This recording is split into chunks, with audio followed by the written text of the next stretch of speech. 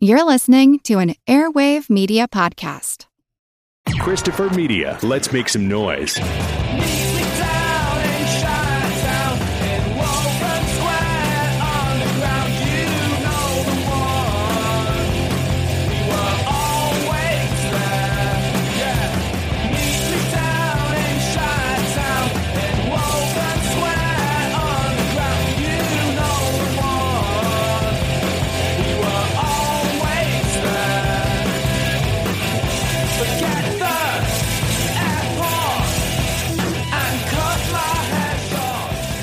Hey folks, welcome to a special episode of The Projection Booth. This is your host Mike White, and I am talking today with Brian Wendorf, who is the festival director for the Chicago Underground Film Festival.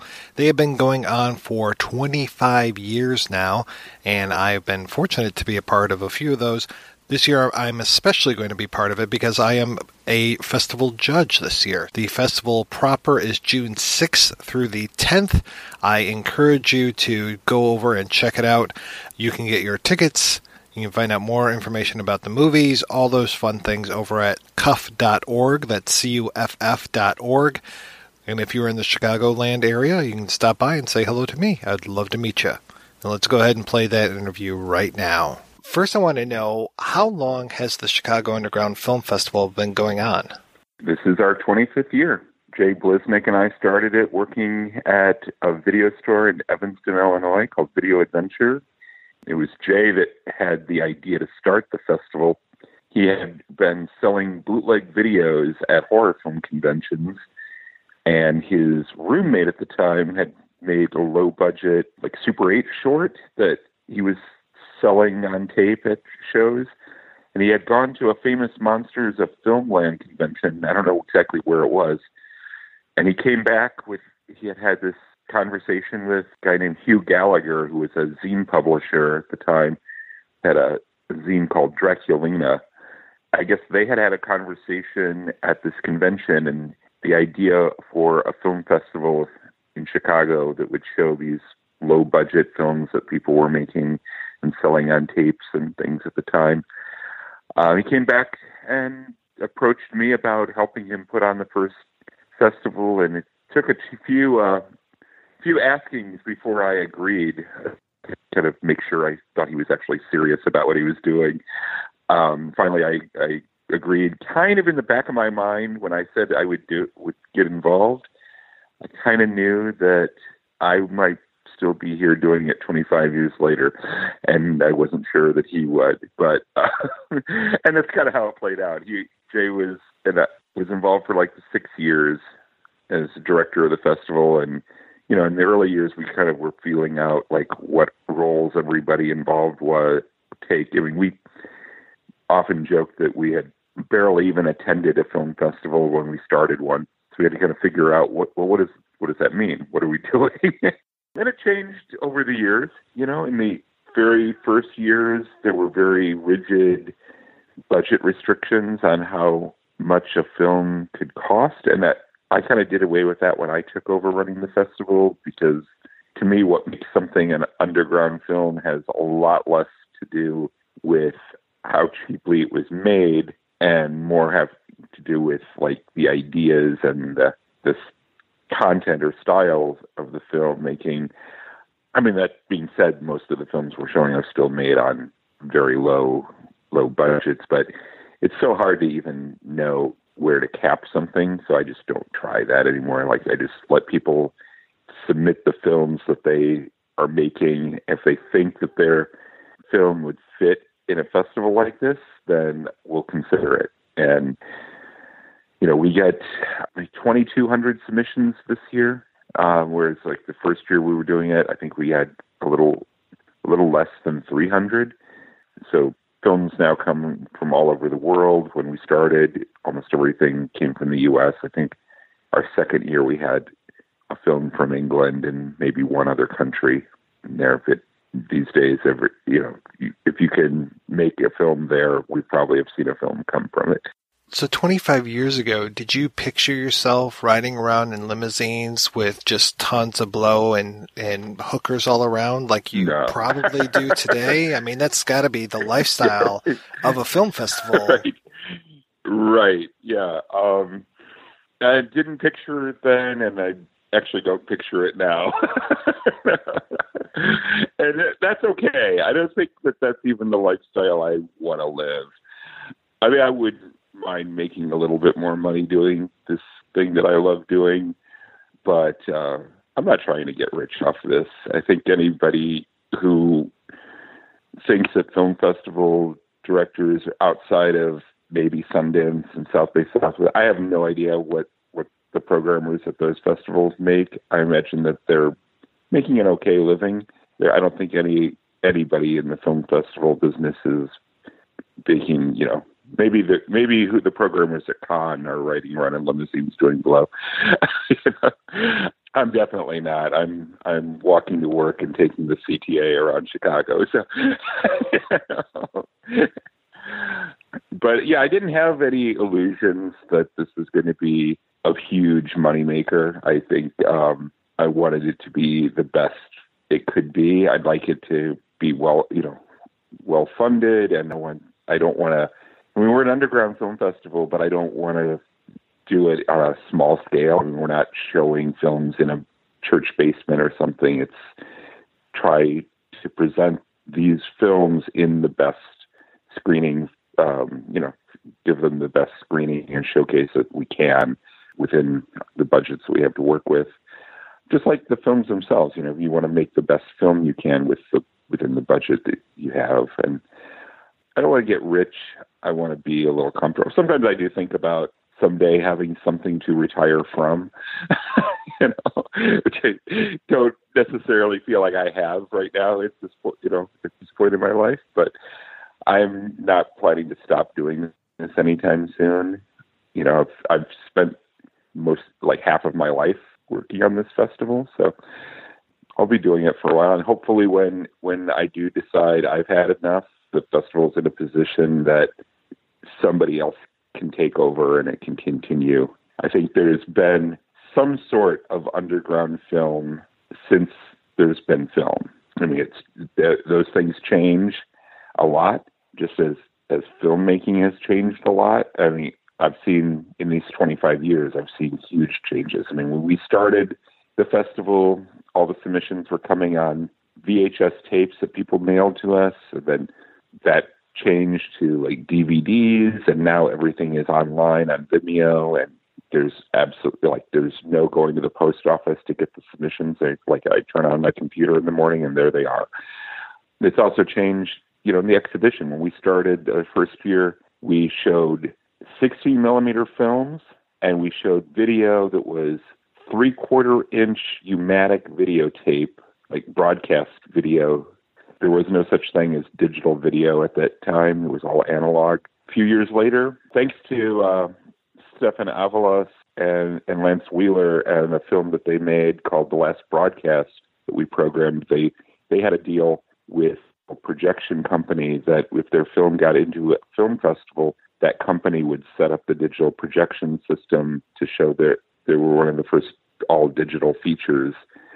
And we programmed it, and we developed a relationship with the digital projection people. And so we were kind of early adopters in that sense. We were one of the first festivals to show digital video. Of course, now it's the other way around. Now everything is digital video. We show some 16 millimeter films, some 35. But I think this year at the festival, we're going to actually be showing 2 35 millimeter films, both shorts. And, there was a time where the challenge was, well, how do we bring digital video into these theaters and show it? Now the challenge is wait, how do we actually still show real film once in a while? And I want to be able to show all the formats, and I want to do crazy things like expanded cinema. We've had set up extra projectors in the theater at different times, or showing Super 8 in a theater that normally shows digital video. We're in a theater that I just actually went and saw the Avengers movie there last week, and now we're going to take it over for 5 days of obscure, independent, and underground and experimental films. But which is kind of great, because the same people that go to see things like the Avengers find out about the festival that way and come and get exposed to other kinds of films and things. So that's kind of an exciting part of the way we do the festival, as opposed to, doing it in a venue that's already just showing experimental films to the converted. We're trying to infiltrate and get people to see things that they might not see otherwise. You talked about the formats changing over the years. Has the content of the films changed over the years as well? Yeah, it has. When Jay and I started, he had been going to these horror film conventions. We were both readers of Film Threat magazine and Film Threat Video Guide, and had read about, people like Richard Kern and Nick Zed and that whole cinema of transgression scene from New York, and these kind of gritty punk rock kind of movies that had one foot in exploitation cinema and one foot in kind of a kind of experimental cinema, and everything being deliberately provocative and shocking and things. And by the time Cuff started, that whole cinema transgression scene had kind of already petered out. So we were showing films by people who were influenced by that, the next generation, and I call it post-transgressive filmmaking, or the way that you had post-punk bands that were influenced by the Sex Pistols, and a few years later you had bands that didn't really sound like punk bands, but that was their influence, that what caused them to start making music. We had the same kind of thing happening with film. For 25 years, of course, things are always going to change. It's like a new generation. I mean, there are people working on the festival staff who were born when I started the festival. So they don't have that frame of reference. They didn't grow up reading Film Threat. They find out about those things when they start learning about the history of the festival. And I pull out the box and show them the old magazines and programs and things. So as a result, things are going to change. You've got new, younger filmmakers who have different influences. The fact that films are coming to us from all over the world now changes the content too, because an underground film made in China is going to be very different than an underground film made in Chicago or things. Yeah, there's a lot of changes. I mean, I think we're definitely less about trying to be deliberately all the time, although there's still some of that. I like those kinds of films when they're done well. I always want to be surprised, John Waters was a big influence on us when we started too, and just as his filmmaking career has changed radically over, from Pink Flamingos through Hairspray and everything he's done since then, that same kind of change has happened with the content of the kinds of films that we're showing. I also have different interests. I'm 25 years older, so of course my tastes are not quite the same as they were 25 years ago. I've seen more films, get exposed to new things, and read more, got out and gone to other festivals and seen things. We like things, though, that push boundaries of some kind, whether they're formally or subject matter in documentaries. That it's hard to define, It's like it's very much like the old joke about, I know pornography when I see it. I know an underground film when I see it. But I can't tell you, I can't give you a checklist and say, it has to have these 4 qualities in this way, and then I know it's an underground film. Now, as a matter of fact, if somebody's trying to click all the boxes, they're probably not going to make a very interesting underground film if they're just trying to imitate what they've seen other films do before. That's probably not going to work. Right. There's only one John Mortsugu. Somebody who makes a John Mortsugu film other than him is going to be Exactly. People compared Mortsugu to John Waters, and I don't think they're very, very similar there's superficial similarities in the budget and some of the humor. We just showed Modfuck Explosion this past weekend, and I hadn't watched it in a long time, and I think it really holds up. But he's doing something very different. I mean, there's things that reference somebody like John Waters in there, but there's also things that are influenced by Godard and art house tropes, things that he was taking from there, and he's mixing it all up into his own personal thing. It's kind of just his own style. Yeah, you can't. Anybody copying somebody else is not going to succeed at doing anything really worthwhile, being influenced by something that's different. You can steal and lift ideas from things, as you know very well from some of your past work, which has talked about that very thing with, Quentin Tarantino. I mean, you can point out the influences and things, but, he creates something different. But it's interesting to see where those influences came from and how he lifted this from here and this from there and combined it into something, and maybe didn't acknowledge it as much as he might have or could have. It's the same with the festivals too, I never set out to imitate Sundance, or I think there's already a Sundance, and if you tried to do that somewhere else, it's not going to be as because they've already got that down. They've been doing that way longer than we have, and they've got more money to do it. Like Herschel Gordon Lewis, not a particularly great filmmaker, but somebody that I find really inspiring. The idea that, he didn't have a lot of money to spend on his movies, so he had to do something that Hollywood either wouldn't do or couldn't do. And I kind of take the same approach with the festival. We're here to program films for a large extent. Other festivals either won't show or can't show, or even if they are films that other festivals show, the way we're putting all of these kinds of films together in one place. Some festivals might show a film or two like this, and they'll be their one, or they have the one program of midnight movie type films or underground films or experimental films. And we were no, that's the whole festival. And there might be a token, straightforward narrative here and there that we but, we're kind of very counterintuitive that way. We're kind of doing almost the opposite of what you're supposed to do. And it seems to work. I mean, we've had good audiences for over 25 years. I mean, the audiences have changed too, because let's face it, the people who are coming to Cuff in the 90s, for the most part, are married and have kids and mortgages and don't go out as often as they used to. So you have to bring new audiences in and, make the festival appealing to younger audiences. And maybe that means having a different kind of entertainment at the parties or something, because, suddenly we become the establishment, That's kind of an ironic thing that, the anti-establishment festival that's lasted 25 years by default becomes a form of establishment itself.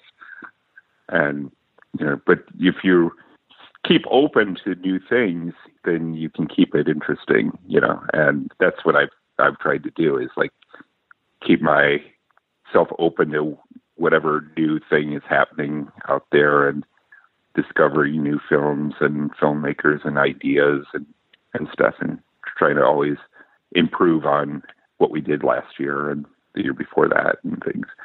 Well, if there's one thing that film festival directors, or at least the good ones anyway, all have in common, is that they want to share films with people. They want to expose them to something that they might not see otherwise. And I'm curious, with this 25th year, what are some of those movies that you're showing this year that you're really excited for people to dig into? Our 25th year is a little, it's a little unusual because of being the 25th year. We're not really looking back as a festival very often, but we do occasionally do things that are retrospective and looking towards our past a little bit. So this year, there is some of that, but there's also, like you said, some very exciting new things. I'm really excited about the film Craigslist All-Stars, which is a film from Amsterdam. It's directed by a young woman named Samira Alagaz, and she's a performance artist primarily. It's her first real film. She put an ad on Craigslist where she's a young, attractive 24-year-old woman, put an ad on Craigslist saying, I want to meet people in their homes with the camera, and the film is about how we will get to know each other. And so she meets a bunch of different strangers, all men, goes to their house with her camera, and then has different conversations, encounters, and things, and she documents the whole experience. And it's a very unusual film. And it deals a lot with ideas about sexuality and how men and women interact with each other and what people do when a camera is in front of them versus what they might not do without a camera and things. That's a really interesting, challenging, super low budget film. Shot it on a consumer grade video camera. It's funny, it's disturbing, it's makes you think. So that's one that I'm very excited about this year. Ben Russell's new feature, Good Luck. Ben is a Cuff alumni. I mean, I showed his very first 6-minute, 16mm film in maybe 2001 or 2. And he lived in Chicago for a while when he was in graduate school, so I got to actually know him a little bit better while he was here. He's since moved on, and he's an itinerant filmmaker who travels the world. And he shot Good Luck in Suriname in a copper mine. It was shot in Serbia and Suriname in 2 different mines in different parts of the world, and he went into the mines and got to know the workers and document their lives and what their days are like. And it's a lot of, it's a very artfully done film with a lot of slow, beautiful takes and beautiful camera work. It's very, almost completely the opposite in style to Craigslist All-Stars. Very formal, shot on 35mm or Super 16 and really good looking film. So that's another thing I'm very excited about showing. That's a film that has played at some of the bigger, more prestigious film festivals around the world, but still has a very underground attitude and spirit to it. Come on, Brian, it's set in a mine. Of course it's underground. Literally, absolutely. Here's one that really stands out as far as something totally that you wouldn't see anywhere else, I don't think. This is a Canadian artist named John Rathman. It's a film called Dream Journal, and he used a 3D modeling software to do this very weird, surreal animated film that supposedly is based on his subconscious, his dreams, I think. This guy has the weirdest, if these are real dreams, the most bizarre dreams you can imagine.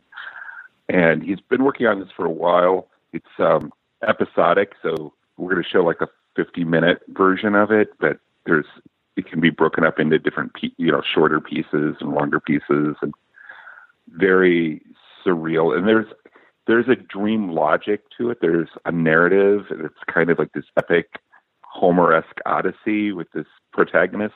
But from one moment to the next, you never know what's going to happen, and it's just like exquisite corpse dream logic that's constantly morphing and shifting, and just when you think you've got it figured out, something totally random will happen that totally shifts gears. It's really, really amazing. Yeah, it's kind of incredible. I'm looking forward to seeing that, and I'm really looking forward to the Q&A with that one. Sometimes you must just be looking forward to seeing the audience reaction to some of these things, too. Oh, absolutely. Yeah, absolutely. But we've had some really interesting, sometimes heated discussions at Q&As at Cuff in the past.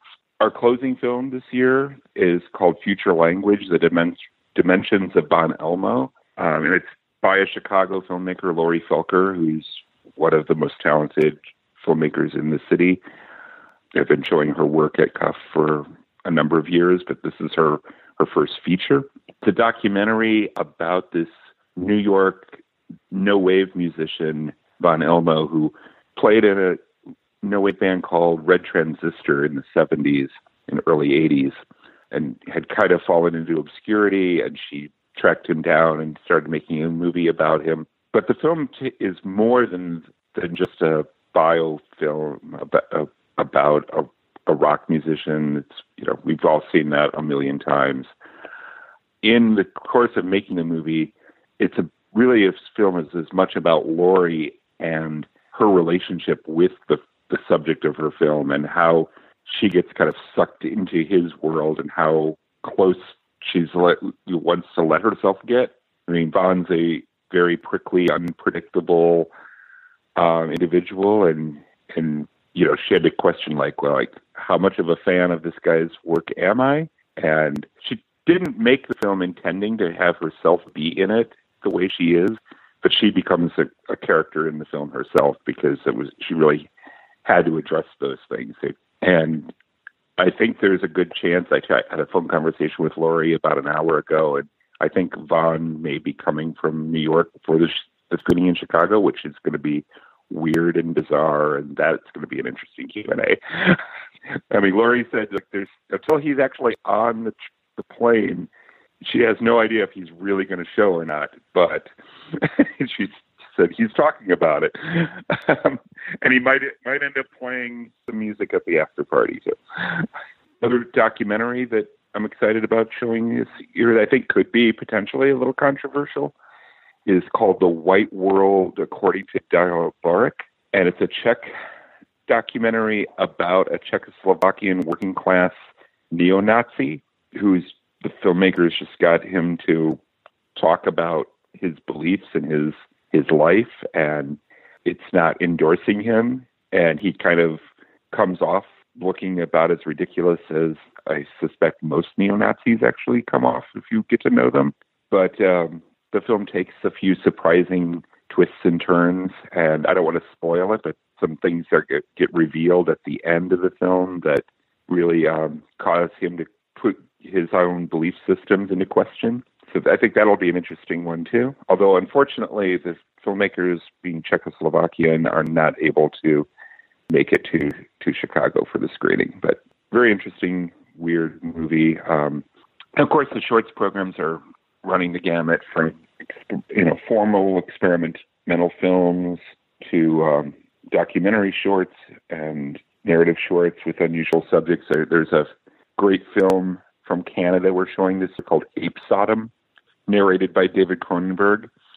And it's a very bizarre, this is kind of an elaborate, I can't compare it to any other filmmaker, but it's definitely the kind of short film that a festival like Cuff is designed for. It's a weird dystopian future story where it seems to me like a parable for the world we actually are living in today, where the divide between the extreme wealth and extreme poverty and the way that the wealthy keep the working class under their thumb.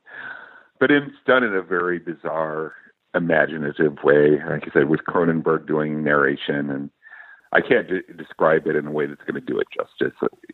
You really have to see it. And since you're on the jury, you will. Yeah. Full disclosure, I will be there. I think it's totally fine to let the listeners know that you were on the festival jury this year, and I'm happy to have you do it. I think it's going to be a really interesting jury. I think you and the other jurors are all extremely smart people with interesting perspectives on film. I also think you're all quite a bit different from each other, so I think there will be some very strong opinions, and hopefully at the end you'll all have reached some sort of consensus that will be surprised by. Seeing what the jury finds the most interesting, especially since at Cuff we don't have strict criteria for the awards. You just are given the 6 awards to give to whatever films. So it changes so much from one year to the next. And, it's not like, I know there's going to be a documentary feature and a documentary short, and and a narrative feature and a narrative short. We did that in the early days of the festival, but this more free approach to the awards seems to be in keeping with the spirit of the festival more. And it also gets harder sometimes to even know what genre to classify films in. There's films like, is that a narrative? Is it a documentary? I don't know. I stopped listing those things in the program book. When the audience comes to the festival and picks up a program, it doesn't say this is a narrative and this is a documentary, and they're all just films. And we trust that our audience is smart enough to figure those things out for themselves. I give a lot of credit, to our audience to not feel that they need to have things handed to them easily. That they can work for it a little bit and think about what they're watching and analyze it. Cavan de la Cruz is coming this year. Cavan is a Filipino director who we actually showed his last feature on opening night 2 years ago. No, 3 years ago now. 3 years ago. A film called Ruined Heart that Christopher Doyle, Wong Kar-wai's longtime cinematographer, shot. This is a very different film than that, but Cavan is kind of known as the Filipino godfather of digital cinema. He's made an unbelievably large number of films. I can't remember how many now, but it was kind of astounding. Features and shorts and things. And he's also an accomplished pianist and a published poet and novelist. And I don't know how the guy ever sleeps. He does so much. And he's an amazing character. So I'm super excited to have him not just show his film again, but he's coming to Chicago. So it's going to be great. He's so much fun. But Alapado is his new feature. It's called Alapado, The Very Brief Life of an Ember. And it's kind of a crime drama whodunit about a gang of kids, like criminal kids in the slums of Manila who rob a bank and it goes wrong and their leader ends up in jail and gets this is all set in like a near future. It's set in the year 2025, so it's sort of a futuristic, more dystopian Philippines than probably is actually. Maybe it's a commentary on Duarte, and then it becomes a whodunit to see where, like their leader gets out of prison, and then they have to find where the money that they stole is after all this time and things. It's a very strange movie. If you want to see a 5-year-old kid smoking a cigarette and firing a gun, this is the movie for you. Well, one thing that I appreciate that you guys do is, you said, like, we don't look backwards too often, but you are showing films by people who you had shown some of their first films or continue to show films. We just had Suki Hawley and Mike Galinsky on the show just a few weeks ago, and I know you're showing a new one by then that we talked about. Oh, I said, yeah, Michael and Suki have been in the festival or maybe 10 or 11 times now in the 25 years. Just about every feature that they've made and a few shorts here and there. Their first feature, Half Cocked, played our second year and won an award in 1995. And they were here last year with All the Rage. And then they're coming back with In Protest, which is a feature documentary comprised of footage that they shot over the last 30 years at various political protests around the country from the 90s up to today. And yes, I mean, that's great. I like to follow the careers of the filmmakers that we really like and champion. I mean, sometimes people come and go, like I don't see somebody's work for a while, or some things don't this is like a new film by somebody might not fit a particular year. But whenever possible, I like to, keep that consistency going, and people develop a following. Like, I think there are people in Chicago now who can just know, like, oh, it's a new Michael Galinsky film, and I'm interested in seeing that. And we're also doing, for our 25th year, we are doing some retrospectives of films by Craig Baldwin, who kind of helped inspire us early on. When Craig Baldwin was one of the contemporary underground filmmakers that was making work right then that we knew about. Like, we were like, oh, he's in San Francisco. He's made Tribulation 99. We saw that. Our second year, we showed Sonic Outlaws here in Chicago, which we're going to be showing at the festival this year. Craig's going to be our guest of honor, and that seemed really appropriate for our 25th year to invite somebody who helped inspire us. I have had guests of honor in the past, like John Waters, Kenneth Anger, people over the years. We don't do it every year now, but whenever the time seems right and there's somebody is available and we're interested in, and Craig definitely was somebody that was on my radar for a while, and it's just I think he needs to get recognized for not just what he's done as a filmmaker, which is incredible, but as a programmer at Other Cinema, and getting this kind of work seen by more people through like his DVD label and things. I think it's really, he's really important to us. One film we haven't talked about yet, again, without being nostalgic, it did seem appropriate to look back a little bit for our 25th year. And the film that we're opening the festival with is a documentary about the Chicago record label and record store, Wax Trax Records. And for me personally, that was a perfect film to open the 25th year with, because when I was in my 20s and first moved to Chicago for college, even before that, when coming to Chicago, going to the Wax Trax record store kind of helped expose me to the idea of what the underground was.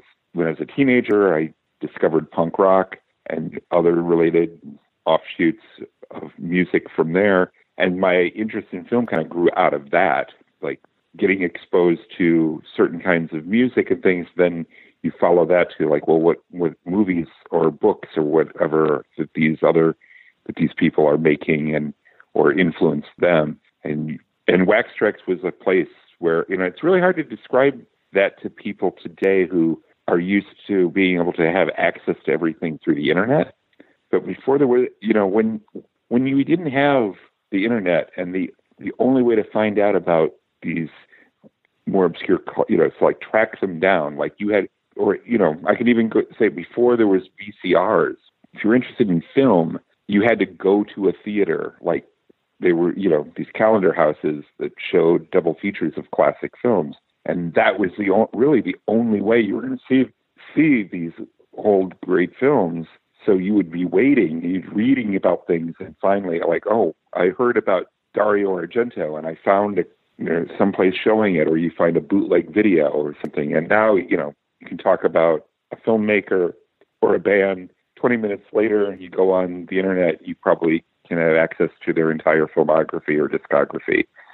But Wax Trax was so important to me at that time to go there, and like I would spend hours in that store if I even without money to spend, just looking at album covers and learning about things and like reading the back or reading zines. And you'd buy like a punk zine, but there'd be movie reviews or things in it too, and that would lead you down another path towards something. And like we mentioned Film Threat already, you were doing Cashiers du Cinema a little later than that, but they were in the same part of that same culture. That stuff is so important, is that, and finding like which voices you could relate to, like, all right, this writer is somebody who has a perspective I trust, and I'm going to follow what they're doing and things. I mean, and I'm sure there's variations of that still happen today, but it's different, So by showing the Wax Trax documentary on our 25th year, it's another way of acknowledging where the roots of where this festival came from and the spirit that was kind of there from the beginning. Like these were the influences: Craig Baldwin, Wax Trax Records, punk rock, industrial music, underground culture, and books. And I used to work at Quimby's bookstore here in Chicago, selling zines and things. So that was all that stuff was really part of this. It's like our third year of doing the festival, we got really lucky because we were able to get in contact with Roger Ebert. And we told him we had started this new film festival. We'd been around for a couple of years, and we pitched him on, would you consider writing something about our festival for the Chicago Sun-Times? And he said, sure, send me some films and I'll see what I can do. We called every single filmmaker that was in the festival that year and said, here's Roger Ebert's address, send him your movie. He got inundated with VHS tapes. It's obvious that he didn't have the time to watch every single film, but he looked at everything at least enough to be able to write a lengthy article about the festival and the films in it. And he seemed genuinely excited by what we were doing. And it was huge for us. Like it put the festival on another level as soon as that happened. And our opening night that year, we were premiering the first feature by a filmmaker named Sarah Jacobson. And Sarah had been at the festival with her short film our very first year. She had made this feature film, Mary Jane's Not a Virgin Anymore, on 16 millimeter in San Francisco. Featured people like Jello Biafra from the Dead Kennedys in it. She was a student of George Kuchar's and definitely making film in a very underground spirit. And when we had all these filmmakers send their work to Roger Ebert, she was the only one who didn't. And Roger Ebert called her up and said, like, I'm writing about this festival and I need to write about the opening film. And she's like, well, I didn't send it to you because it's not finished yet. And Roger Ebert said, I'm Roger Ebert. I've seen a work in progress before. And so she said, okay, she sent him her work in progress tape, and he wrote some very nice things about her film sometimes. And she went to the film market in New York with a quote from Roger Ebert about her film. And this is something that would never happen today. But she went to the film market in New York. She had a quote from Roger Ebert. Sundance invited her film to the Sundance Film Festival after it played at Chicago Underground. These days, that would never happen. Sundance would never consider a film that had premiered at a small regional festival in Chicago first. But that was great for Sarah, great for the festival to have Roger write about things. I mean, unfortunately, both Sarah and Roger have since passed away. And Sarah was a huge supporter and champion of the festival in those early years. Like when she was taking her films around to other festivals and meeting filmmakers, she would tell everybody, like, Chicago Underground's my favorite film festival. You need to send your film there. She was never part of the festival staff, but she was like our missionary, our evangelist out there, spreading the word for us. So. One of my favorite memories was seeing her introduce Ladies and Gentlemen, the Fabulous Stains at the Chicago Underground. Right. Yeah. Yeah. That was great. And she did all that work to track that film print down. It hadn't been seen in years.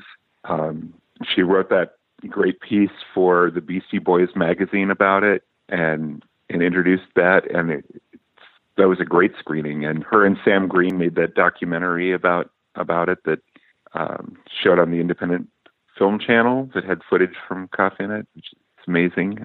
Yeah. Another thing that was different in the early years of the festival is that the year that we started Chicago Underground, Todd Phillips and Andrew Gerland in New York started the New York Underground Film Festival. And we didn't know anything about them or that they were going to do that. We called Film Threat and said, we're starting this festival. It's called the Chicago Underground Film Festival, and would you be willing to be a sponsor? And they said, oh, there's these guys in New York that are starting an underground film festival too. And for a long time, there was a lot of rivalry between the two. And sometimes it was a friendly rivalry, and sometimes it wasn't. But I think that it really was important that there were two festivals like that, because if you just had one, that's kind of an interesting thing. But as soon as you had two festivals that were programming this kind of work and identifying themselves this way, then you had, like, it became a movement, like a scene developed really quick, because it wasn't like these films played once at this festival and then everybody goes back to their respective hometowns and making their work in these tracks. You had two events, different parts of the country, different times of year, with similar programming aesthetics, not entirely the same, but enough of the same films would show at both that people would meet and network. And then you had people like Skiz Cizik in Baltimore who started Micro Cinefest, and other festivals started popping up around the country that were in this similar spirit, and it helped create a scene and micro cinemas that were modeled after what Craig Baldwin was doing in San Francisco and things happening. What eventually started to happen, though, is that some festivals were starting that were just calling themselves an underground film festival because they were maybe in a city that already had an independent film festival, so they just had to use another name. The vision of what the underground was maybe got lost a little bit, where it didn't, like, one underground film festival and another underground film festival might not really have that much to do with each other programming-wise. There's still, there's some. The Sydney Underground Film Festival seems to be programming in a similar vein to what Cuff does. The Boston Underground to some extent, but they're a little bit more of a genre fest. I think their programming leans a little bit more towards the kind of films that you'd see at Fantasia or Fantastic Fest and those sorts of things. It's a really good festival. But when there was that period of the 90s where this whole, like, underground film boom kind of, And it's a phrase that goes in and out of fashion, right? In the 60s, underground film was a word that, critics used to describe the Kachar brothers and Brakhage and these kind of experimental filmmakers in New York. And there's a certain type of experimental filmmaking, like Ken Jacobs and people that were around at that time. And there was like a little bit of a countercultural edge to it. By the 70s, underground wasn't as fashionable, and things were much more institutionalized. You had things that were like structuralism and people like Michael Snow and things. Things were focused on the academy and these. It was a very different kind of vibe. Underground kind of came back in the 80s with the cinema transgression and those sorts of things, that countercultural spirit, which somebody like Craig Baldwin, he knows the formal experimental history and studied under Bruce Conner and things, but he's also interested in like this kind of grittier, like DIY underground spirit of things that I think is really important that never gets completely lost. Things go in cycles, there's a dialectic, and underground goes in and out of fashion a little bit. I think it's happened at the festival. I mean, there was a few years where, like I said, the audience had gotten a little older and we had to kind of develop a new audience. And there was maybe a 3 or 4 year period where I was like, oh, is this run its course? Like our audiences have kind of leveled off. We're not really growing. And then younger people started discovering the festival and being really excited by it and getting involved and introducing me to new filmmakers that I didn't know about before. And it kind of took on a second life again. I mean, not that it was ever like in danger of like completely dying or anything, but it was feeling like it was preaching to the converted a little bit, and then it got exciting again. So like the last 6 years, I think we've been on a roll. Each year, the attendance has increased a little bit from the people. When I'm out in Chicago now and I meet new people, if I say, oh, I'm the programmer for the Chicago Underground Film Festival, there was a time when the response would have been, what's that? Now, when I'm out and I say that, the response is, oh, I've heard of that. Maybe they haven't attended, but they know that it exists.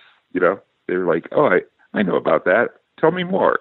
This is the thing. There's the idea, if you become accepted just by virtue of the fact that you've stayed at it for so long, that eventually people just go like, oh, I guess they know what they're doing. Which is, for working at a video store and like sneaking off to use the copying machine after hours or print things out on the company printer, for faxing things to the program designer and things. And now, we have an office and it's kind of, but the trick is to grow and expand those things, that infrastructural stuff, without losing the spirit of what you intended to do from the beginning. And just, I think we've succeeded at that. And hopefully the audiences do too. We also try to make this festival fun. That's a really important part of it. Like fun in a unexpected way too, where some strictly experimental film festivals, and I really enjoy going to them, but some of them are there's a little bit of an academic kind of vibe to them, where you kind of feel like if you aren't a cinema studies major who has read and studied the canon of the history of experimental film, that you'll never understand what's going on here or what we're talking about and things. And I want the people who know those things to have a good time when they attend the festival and see work that they find interesting. But I also want the guy off the street who just said, oh, that looks weird. What's going on there? And like that poster looks interesting to me, and I'll take a shot at a chance. We this Saturday at the Music Box, when we were showing Modfuck Explosion, a guy came in to see Ghost Stories, the movie that was playing in the other theater. He had bought a ticket and he came over to our table and started talking to us. And a few minutes later, he went over to the manager of the Music Box and said, I bought a ticket for Ghost Stories, but now I want to see Modfuck Explosion. Can I exchange it? And I was like, okay, we've made a convert. I didn't get a chance to talk to him afterwards. It's like, so what did you think of Modfuck Explosion? But he gave it a chance. We made him feel like, we were like, Ghost Stories is going to be here for like at least till Thursday. You've got a chance to see that one. When was the last time you saw a film called Modfuck Explosion? Also, like having the parties that, in keeping this kind of punk rock kind of spirit around the festival, like having after parties with rock bands or DJs and things that are like, get a little, maybe it's not like your wine and cheese soiree kind of film festival. It's, do shots of Malort and, listen to a punk band, Once again, thanks to Brian Wendorf for taking the time to talk to me. And be sure to go over to cuff.org to find out more about this year's film festival to buy your tickets. And I look forward to seeing you. Nelson Alger came to party. That's a party at the Dead End Alley. Yeah, he told him what to celebrate. And I met William Butler Yeats. Sunday night dance party, summer 1988. At first I thought it might be William Blake. When the song mythologies would push him out the PA systems. We dictate on anthologies, we try to sleeping kids to sit up and listen. And I'm not saying that we can save you. Although we can put you in a place where you can save yourself. And if you don't get bought again, at least you get high as hell. Yeah, and sweet St. Paul. Oh, that must be the hardest Lord Saint of them all. Oh, we met him at some suburban St. Paul mall. Yeah, and St. Teresa came to Harley. But I wasn't even at that party. I'd already moved out to New York City. Yeah, when Judas went up and kissed him, and I almost got sick. I guess I knew it was coming. I guess I knew it was coming. We gather our gospels from gossip and bar talking with a coin on the truth. We salvage our sermons from message boards and scene reports. We stick around the youth. And we try on New Testaments on the guy sitting next to us. And the bars with the bars and the windows are light. And ended up we talk to you converted tonight. You gotta admit the band's pretty tight.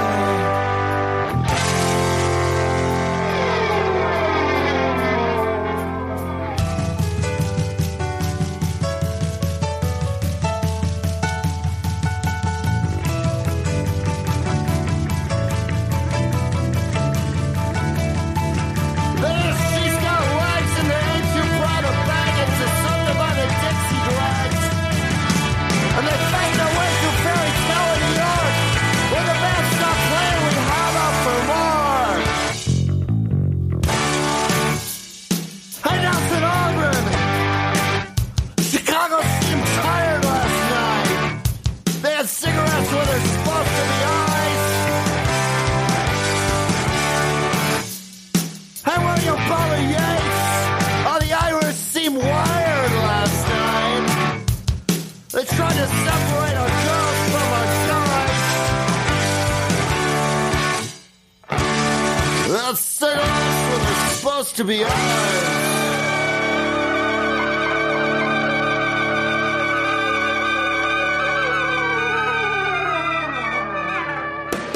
If you enjoy this show and want more people to know about it, head on over to iTunes, leave a comment, and rate it 5 stars. Make sure you like and share us on Facebook, and don't forget to follow us on Twitter. Just search for Christopher Media. Thank you in advance for supporting Christopher Media by clicking on the PayPal button and by clicking through to all the sponsors who support ChristopherMedia.net. Most importantly, we would like to take the time to extend an extra special thanks to you. Christopher Media could not exist without your support. Thank you for visiting ChristopherMedia.net, and thank you for listening. Christopher Media. Let's make some noise.